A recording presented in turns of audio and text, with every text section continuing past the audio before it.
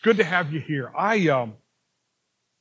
What my plan had been before I was able to secure Brother Schmidt to preach this morning, I was actually going to preach this message in the morning because to me it is so incredibly important.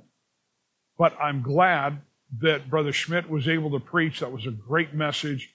We need the challenge for challenging days. But when I started preaching through the book of Colossians, this is the chapter I couldn't wait to get to.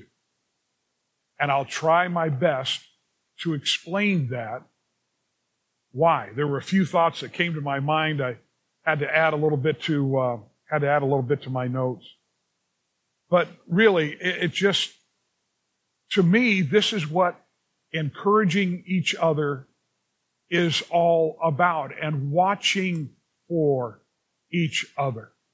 I hope and pray that you see what I mean, but I would really, I would like for you to give your best attention to the Holy Spirit. By the way, you've noticed, I didn't preach last Sunday morning. I didn't preach this morning.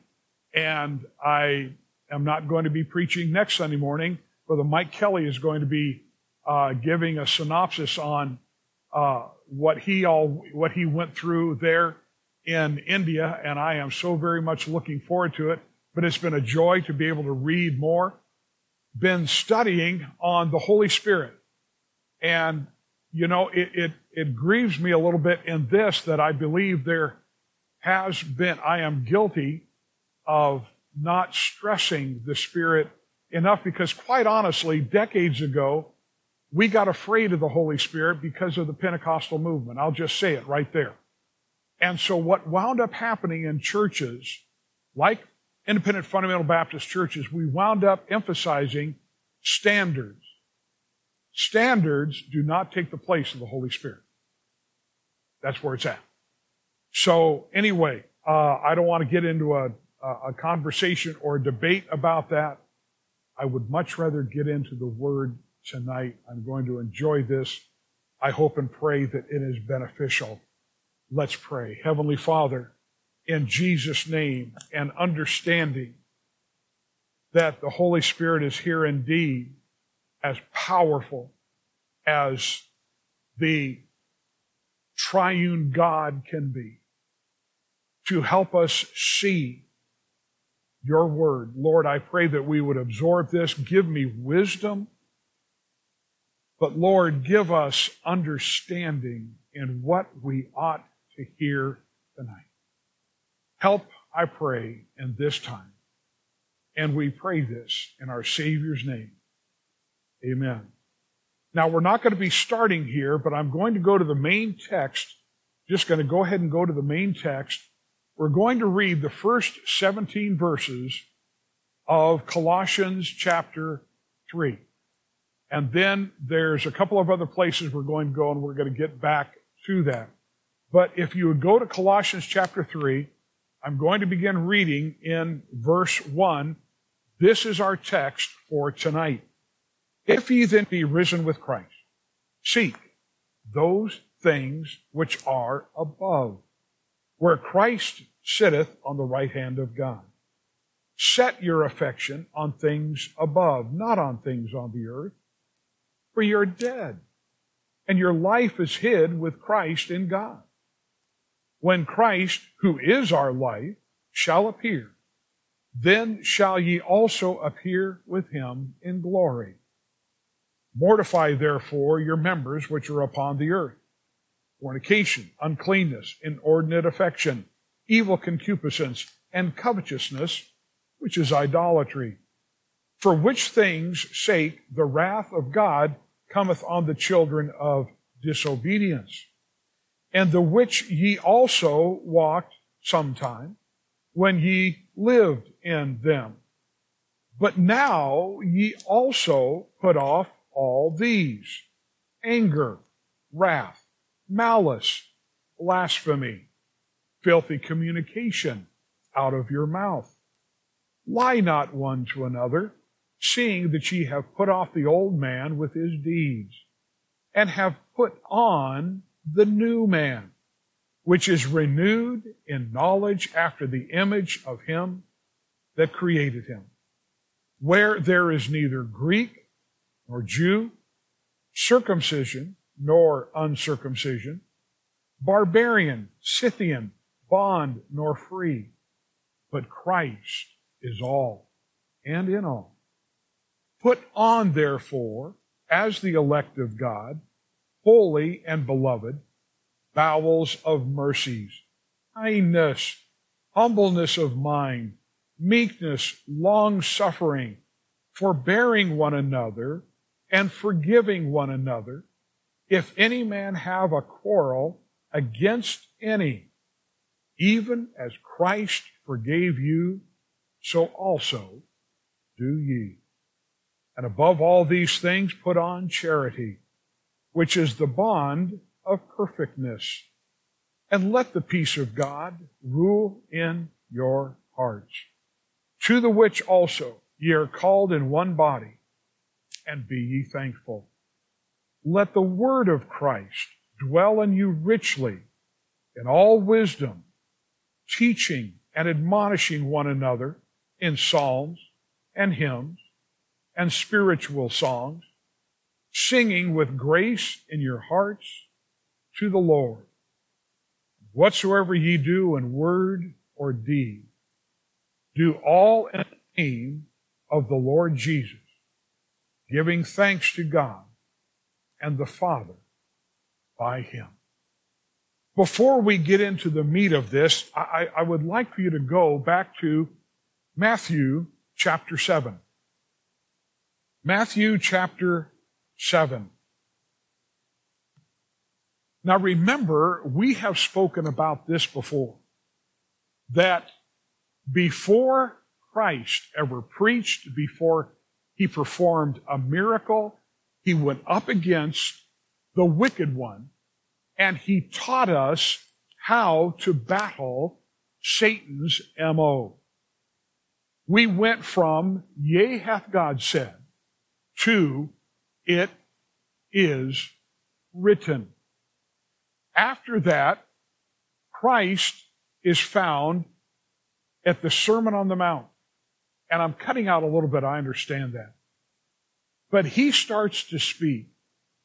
The end of the chapter, chapter 7, it says this: after he said all these things, and it came to pass when Jesus had ended these sayings, the people were astonished at his doctrine, for he taught them as one having what?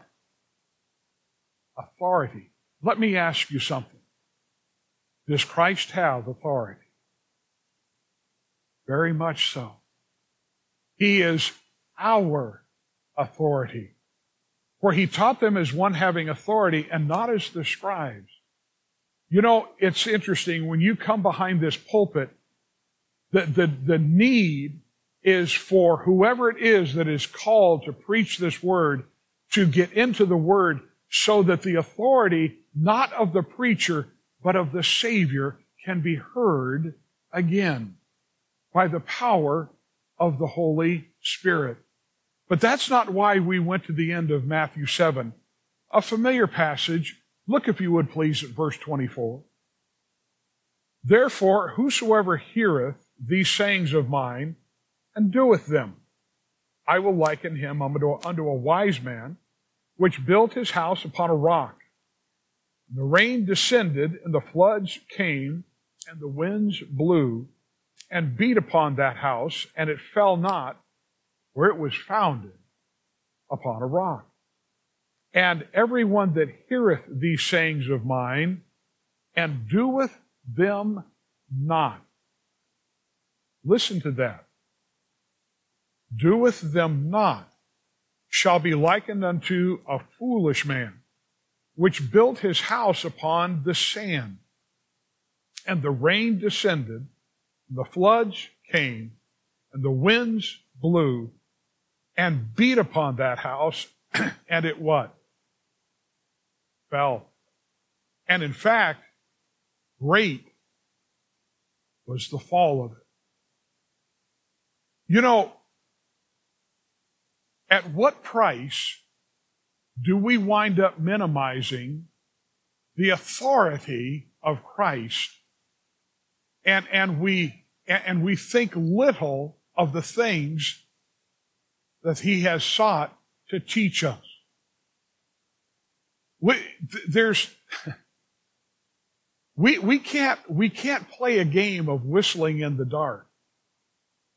We all know people whose life building has collapsed. We encourage them. We want to help one another. We do, seriously, we want to encourage each other. But if there's one thing that we need to do, we need to remind people that if your life is going to be built on the solid rock, you need to obey the authority. You need to obey Christ. And it's not just what is found in the Sermon on the Mount. That sermon reminds us that there is, from cover to cover, stuff. I don't want to use the word stuff. Things, no, word, that's a little bit cheap. No. There is a volume, a huge volume of instruction that we need to heed. You know, people are getting a little nervous nowadays about what's going on in the world.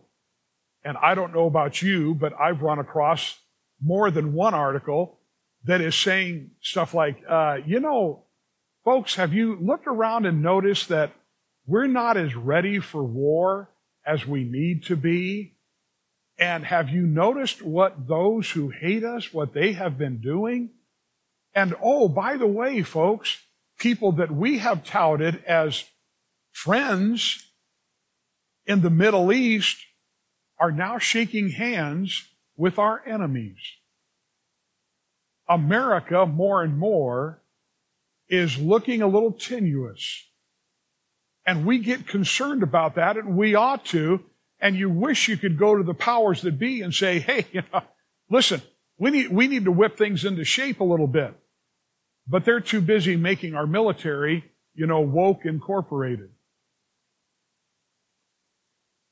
What to me is a greater sadness is when we consider not the military, but the army of God, and how we're not ready to face the onslaught of the wicked one on high or in low places because we haven't obeyed. We're not listening. And because of that, some of us, to one degree or another, we're on shifting sand instead of the solid rock. You see what I mean? And I'm not here trying to, put people down or what I'm trying to do is encourage us that, listen, right, today is the best day to, for instance, listen to what Brother Schmidt was trying to preach to us this morning, trying to get us to see. And then tonight, in this book, to hear what our Lord is saying. Look, when it comes to the spiritual warfare, I remember one particular situation that took several years to play out, where you wind up getting, it's like, Lord, we didn't realize we needed your help. Those of you that were here back in 93, and you remember when I started to fly 4 times a year to Washington, D.C., I loved those guys. We went 4 times a year, and we knocked on doors. I met with senators. I met with congressmen. I met with a president. And here we are, lobbying on religious issues and family issues and education issues. But out of the 16 men that started flying back then, in 1993, 8 years later, 6 of them were out of the ministry. And I about was. The spiritual warfare is nothing to chuckle about. So when we look at this, what we're going to be grasping by God's grace now, my heart aches. Let's encourage each other. Lord, help us to be ready. Help us to encourage and pray for one another. I love that, singing as well. And the singing reminding us, hey, our God is good. Singing the scripture verses, all those kind of things. Go back now, if you would, to Colossians chapter 3. Colossians chapter 3. To me, one of the greatest blessings would be if God's people walked out of this auditorium tonight with feet firmly planted on the solid rock. On the solid rock. Now, there's so much that in Christ changes. This is one of the things that we need to recognize and encourage other people. When you come face to face with Jesus Christ, you're never the same. Amen? When you get into the Word of God and you begin to recognize the Christ-centered exchange, which is the title I gave for the message tonight. It's not something that we do in the flesh. It is something that is accomplished by our God. But it is something that is vital. There are people that have made a profession of Christ. And they either don't realize, they're not taught, or they resist what is to take place in the life. If they resist it, if they're not told, they don't get into the Word, the shifting sand. And they grow old without growing up. And it's a heartbreak. So first thing I want you to see is with Christ comes a change. Now remember, the Apostle Paul had a habit, and he does the same thing here. He goes the first half of his letter from the doctrinal to the practical. And right on cue, chapter 3, verse 1, this is exactly what he does. If ye then be risen with Christ. What that says is this. In view of the fact you've been born again, you trusted Christ, in view of the fact, therefore, that you were raised with Christ, Paul is basing his exhortation not on a hypothetical, not on an unfulfilled hypothetical, but it is a fulfilled condition. If you have trusted Christ as your Savior, say amen. If that is the case, then what needs to take place in your life and mine is what is about to be said. If ye then be risen with Christ, if this is the case, this is what you do. Seek those things, which are above, where Christ sitteth on the right hand of God. This is something that I fear we don't stress enough. There's a lot of things that the wicked one can get our eyes on down here. It can be political, it can be cultural, it can be economical, it can be so many things. We wind up in the nasty now and now. We wind up dealing with everything from dead batteries to flat tires to a dryer or a washer or a refrigerator that winds up deciding to break, or there winds up being something that is going on with our house or in the job, whatever it might be. We wind up getting involved in that, and we wind up having our eyes taken off what's going on up there. Now listen, please, Don't misunderstand me. I'm not saying that you completely ignore this world. I praise God. This is a beautiful world. I praise God for where we have been able, my wife and I have been able to go on vacation. Other people have been able to go on vacation. Hey, listen, if you don't come apart, you're going to come apart. But when it comes to the purpose of living, when it comes to the practical, this world is not our home. Seek those things which are above. Literally, the things above. Be constantly seeking. Now, what are we to be seeking above? Well, who's up there? Look at the next phrase. Where Christ sitteth on the right hand of God. You see the word things, seek those things which are above? That's in the emphatic. In other words, Paul is saying, look, this is what you're supposed to have your eyes on. Not what's in the world. This is what you're supposed to have your eyes on. It's so easy, and I'm not putting this down because a purely capitalistic system recognizes the sinful nature of man. But in a capitalistic system, we can wind up focusing on things that, hey, now that I've worked hard, I can afford this. And so we do. Again, nothing wrong with what God supplies. But, hey guys, how many of you have ever purchased something that you were praying that God led you to? It usually has 4 wheels and a manual transmission. Been there, done that.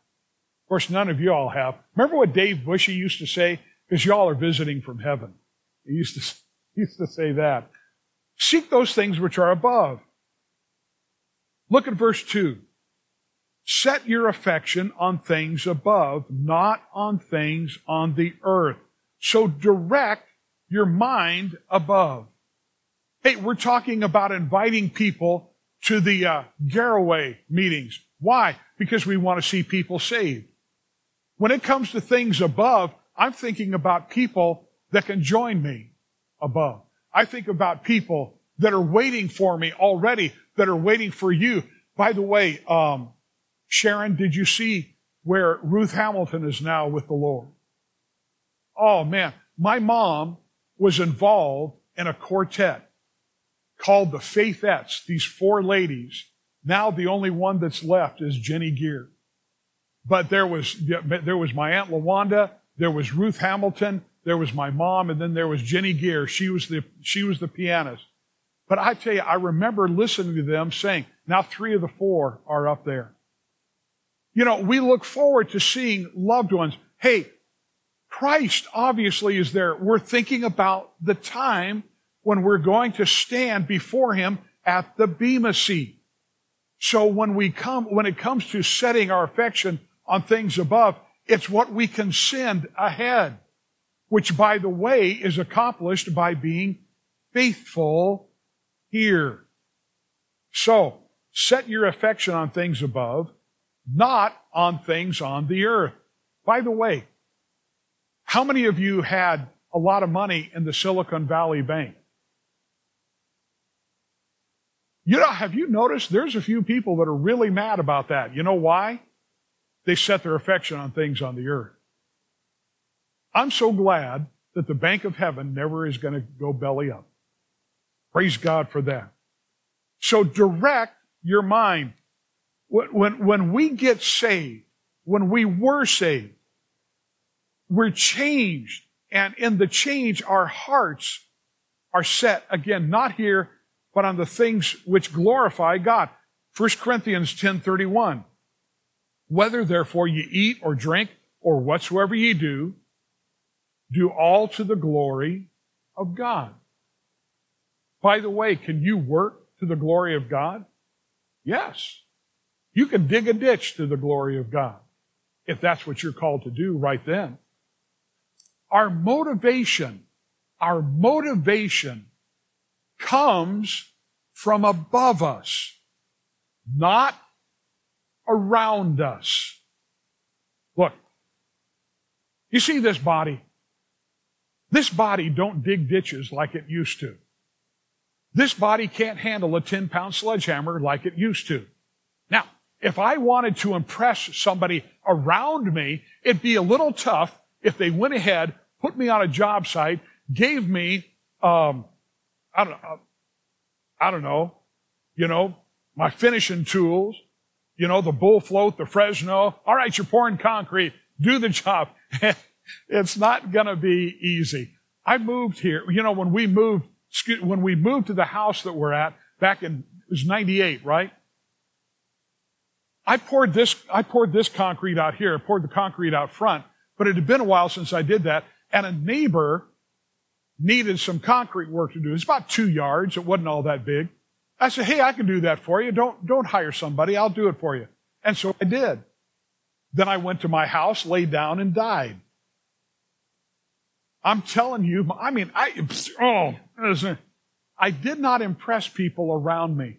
But you know what really matters is this. Our motivation is not by what mankind sees, is what God sees. And He knows when we're doing our best. He knows when we're giving Him our all. So let's do this. With Christ, let's recognize this. With Christ comes a change. There is a new heart direction, verses 1 and 2. But there's also a new deliverance. Look at verse 3.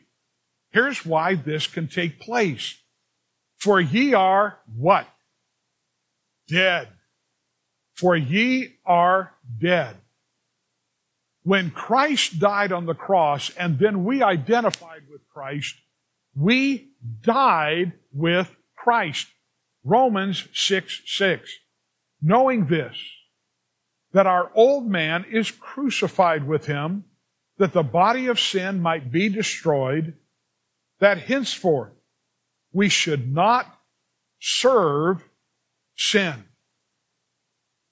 This year, when we celebrate Resurrection Sunday, let's remember when Christ went to the cross, we did too. When we identified with Him in salvation, we are set free. Romans 6:7. For he that is dead is freed from sin. Can you imagine somebody walking up to a dead guy and going, hey, want a beer? Want to smoke? Want some drugs? I don't think that's going to work. You can't hurt a dead person. You can go up and start cursing them all you want. Please don't do that. But, somebody can walk up and do that. It's not going to hurt him. He's dead. He's gone. It's the same thing with us. We are dead. He that is dead is freed from sin. Thank you, Lord, for a new roof. Yeah. So, in thinking this, let's look at a determination. Go back to verse 3. So you're dead. Now watch this. And your life is hid with Christ in God. One Greek commentator made this statement about this. Your new spiritual life is no longer in the sphere of the earthly and sensual, but it is with the life of the risen Christ who is unseen with God. We might not feel it. We didn't get a jolt out of the blue. But when we trusted Christ, we came alive. The old man is dead. We are now alive in Christ. Expositors said this, in God, and your life is hid with Christ in God. In God asserts Christ's own union with God and emphasizes our union with God in Him. As much as Christ Himself is in union with the Father, we are as well. Now, see, this is the kind of thing what, I like sitting down with a few people and going over that and going, isn't that something? I pray we can absorb this right now. I pray that it makes a difference in your life this week. And when we get into talking about the Holy Spirit and how the Holy Spirit is here and energizes these things, it changes the life. And it's what is needed.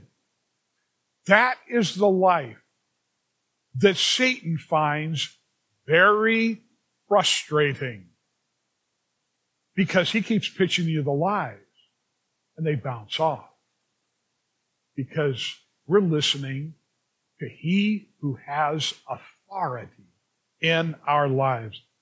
Go back again to verse 3. Down to verse 4. When Christ, who is our life, again, emphasizing that. Now, by the way, remember, we're talking about Christ being the essence of our life. He keeps our heart beating. But remember this. Mankind is a spirit with a body. Not a body with a spirit. We are a spirit with a body. The spirit died in sin. Christ brought it back to life. That is what we focus on. When Christ, who is our life, shall appear, then shall ye also appear with him in glory. Now stop and think about that. Looking ahead, there is coming the time when all of this is going to be manifest. Right now, some of us have doctor's appointments. You know why? Because there's certain things that they just don't work like they used to. Or they're starting to do a hiccup.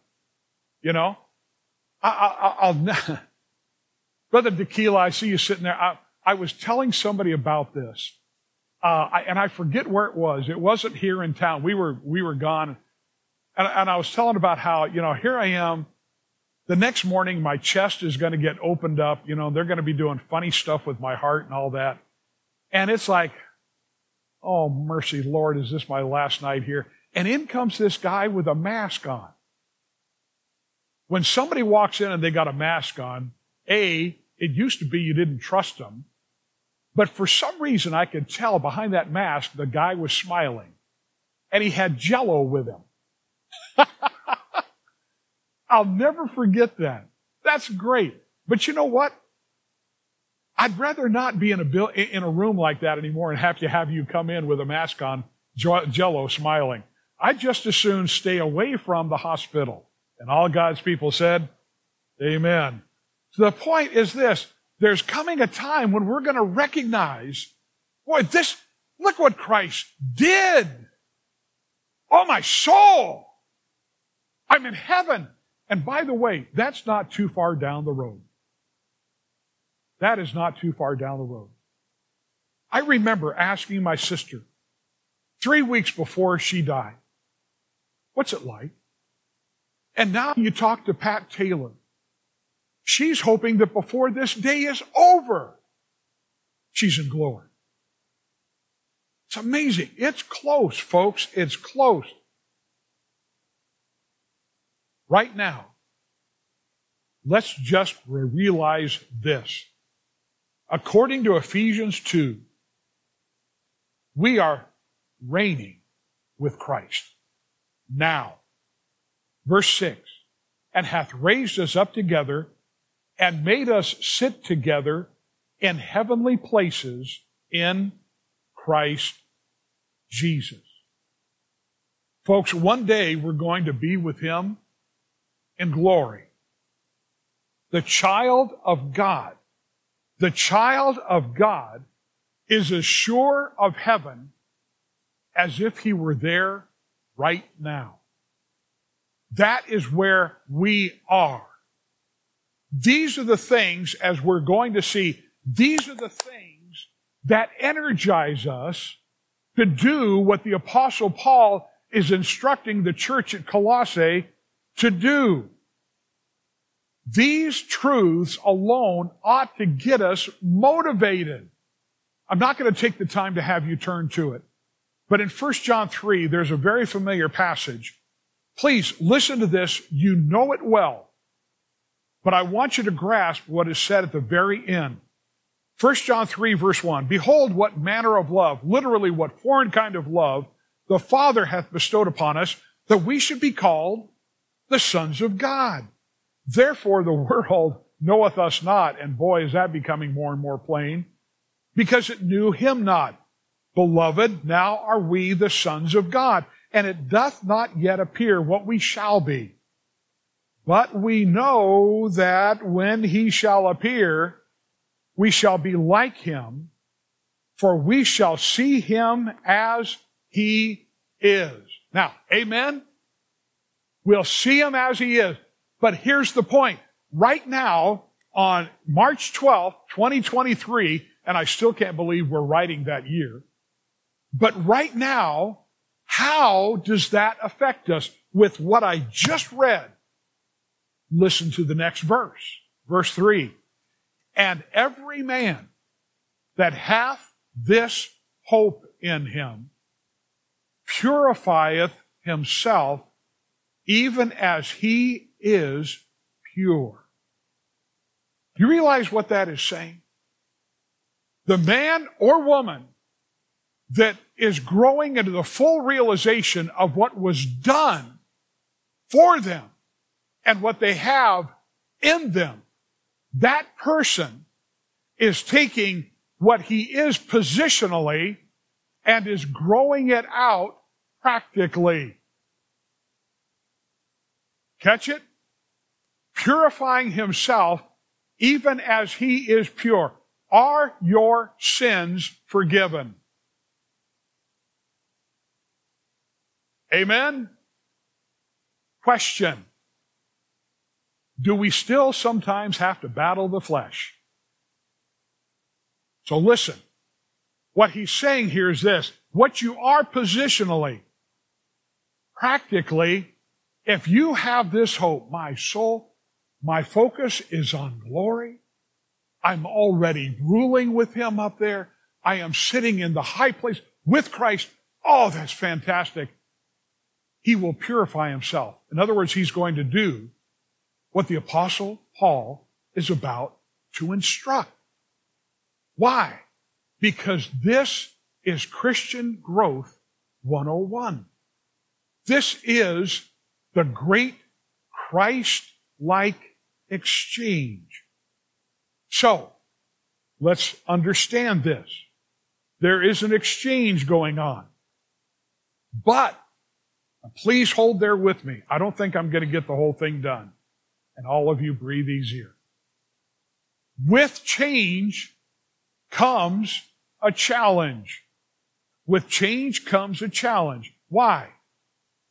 Because we get a hard head and we've got a flesh that says, I don't care what you want, I want my way. Because that car, that truck is nice, I like that house, the money is great, I want to live in comfort, so, we'll do our thing for God on Sunday, but the rest of the week is mine. No, look at verse 5. This is one thing about the Bible. Every once in a while, you find battling and you find death. The Bible doesn't say, reason, therefore, with your members. It doesn't say, argue with them to the point that they give up. It says, kill them. Now, you get your dictionary and you look up the word mortify.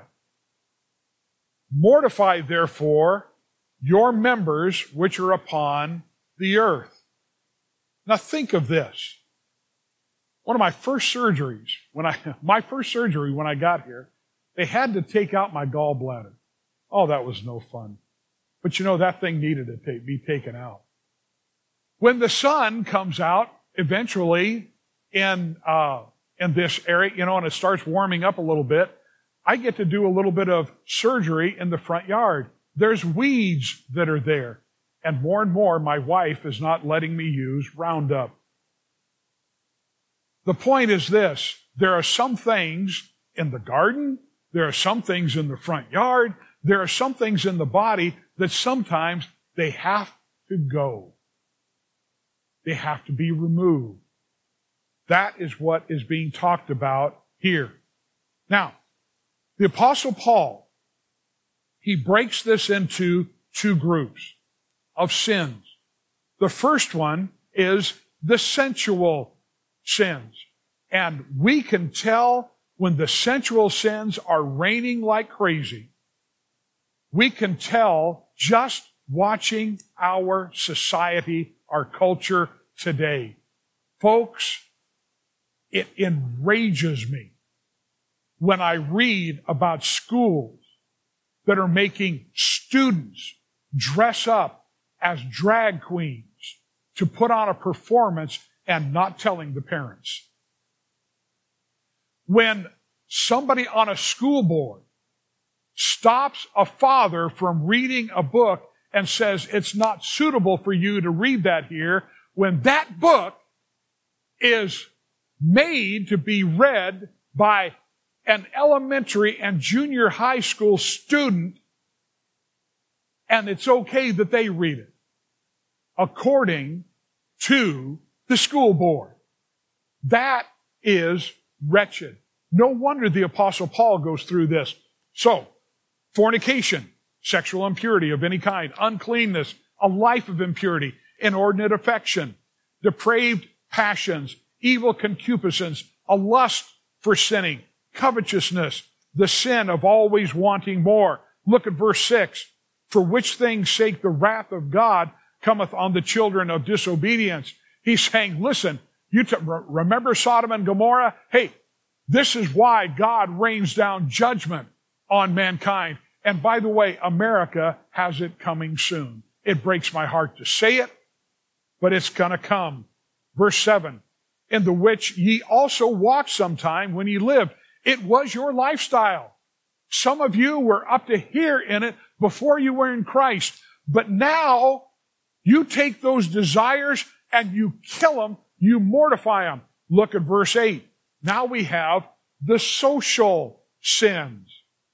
But now ye also put off all these: anger, sudden outbursts, wrath, referencing God's judgments on sin. When you do that, you're playing God. That's not your role. Malice, ill will toward another. Blasphemy, speech which slanders another, either God or man. Filthy communication, which is foul speech. Coarse humor, obscene gestures. Lying, anything less than the truth itself. And instead, what you do is you commit to the change. Look at verse 9. Lie not one to another, seeing that ye have put off the old man with his deeds. Now, can we do this? Yes. Do we have illustrations of this in the time past? Yes. Remember Joseph? Remember that? And Potiphar's wife? Is that right? Yeah. Okay. I'm looking at my secretary. She's supposed to have these notes with her. She's looking at me like, why are you looking at me like this? But instead, what we do, verse 10, and have put on the new man, which is renewed in knowledge after the image of him that created him, where there is neither Greek nor Jew, circumcision nor uncircumcision, barbarian, Scythian, bond nor free, but Christ is all and in all. By the way, that's why it doesn't matter who it is that walks into this building. If they want truth, they deserve it. If they want fellowship, if they're in the body of Christ, they get it. Amen? It doesn't matter. Doesn't it break your heart when you hear the world out there? They're tossing this thing about racism and thisism, thatism. The answer is Christ. It's Christ. The new life. The new life is the answer to the challenge. I can finish this up. Give me just a few more minutes. The new life is the answer to the challenge. New life, verse 12, put on therefore as the elect of God, to put on as a garment, holy and beloved, bowels of mercies, kindness, humbleness of mind, meekness, long-suffering. Now catch this. As we're going through this list, do you realize this kind of life is what is needed to show the world how Christ makes a difference? This is what's needed. This is why we put those things off, because there needs to be room for the Holy Spirit work to put on Christ. Think of it, to envelop, to clothe with. Thayer said this about this phrase, put on, to become so possessed of the mind of Christ as in thought, feeling, and action to resemble Him and, as it were, reproduce the life He lived. That's what the word originally meant, a Christian. You are a follower of Christ. You are a Christian. That's what we ought to be. Holy, set apart for God. Bowels, again, going back to Thayer, good to look up. In the Greek poets, the bowels were regarded as the seat of violent passions, such as anger and love. But the Hebrews, it was the seat of the tender affections, especially kindness, benevolence, compassion. So hence our heart. That's what it means. Mercies, kindness, humbleness of mind, to have a humble opinion of oneself, a deep sense of one's moral littleness or modesty, meekness, long-suffering. So, first of all, we find this in the answer to the challenge. There's new life, but then there's also new love. Look at verse 13. Forbearing one another and forgiving one another. If any man have a quarrel against any, even as Christ forgave you, so also do ye.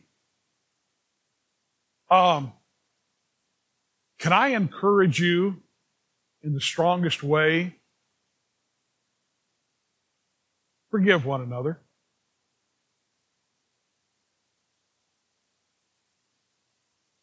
You know why we need to do that? Because in any size group, if you've got 2 or more people together, something's going to happen.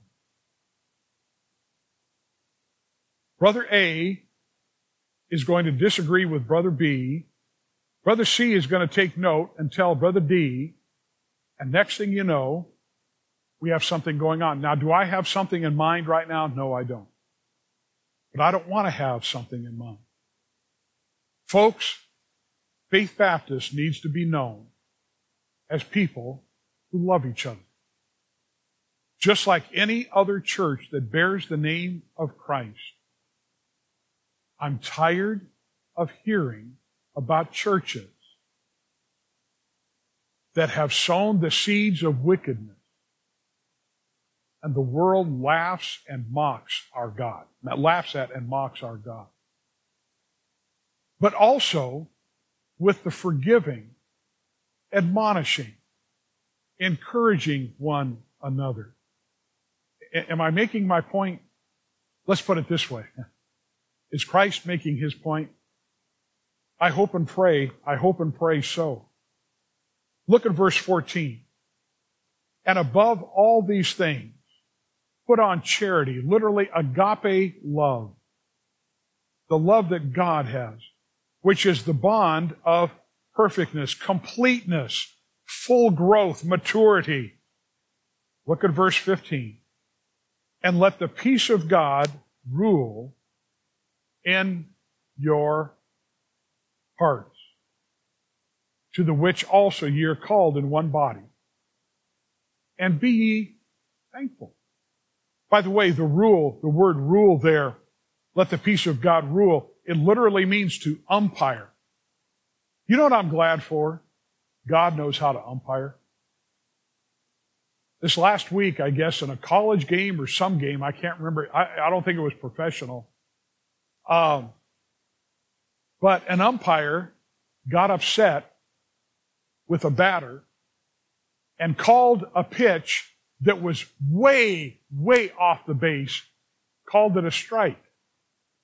And that team came unglued to the point that the opposing catcher had to hold the guy away from the umpire. Now, they fired the umpire, and he deserved that. But you know, your God and mine is never going to get upset with us and go, oh yeah, that's how you're going to do that? Watch this.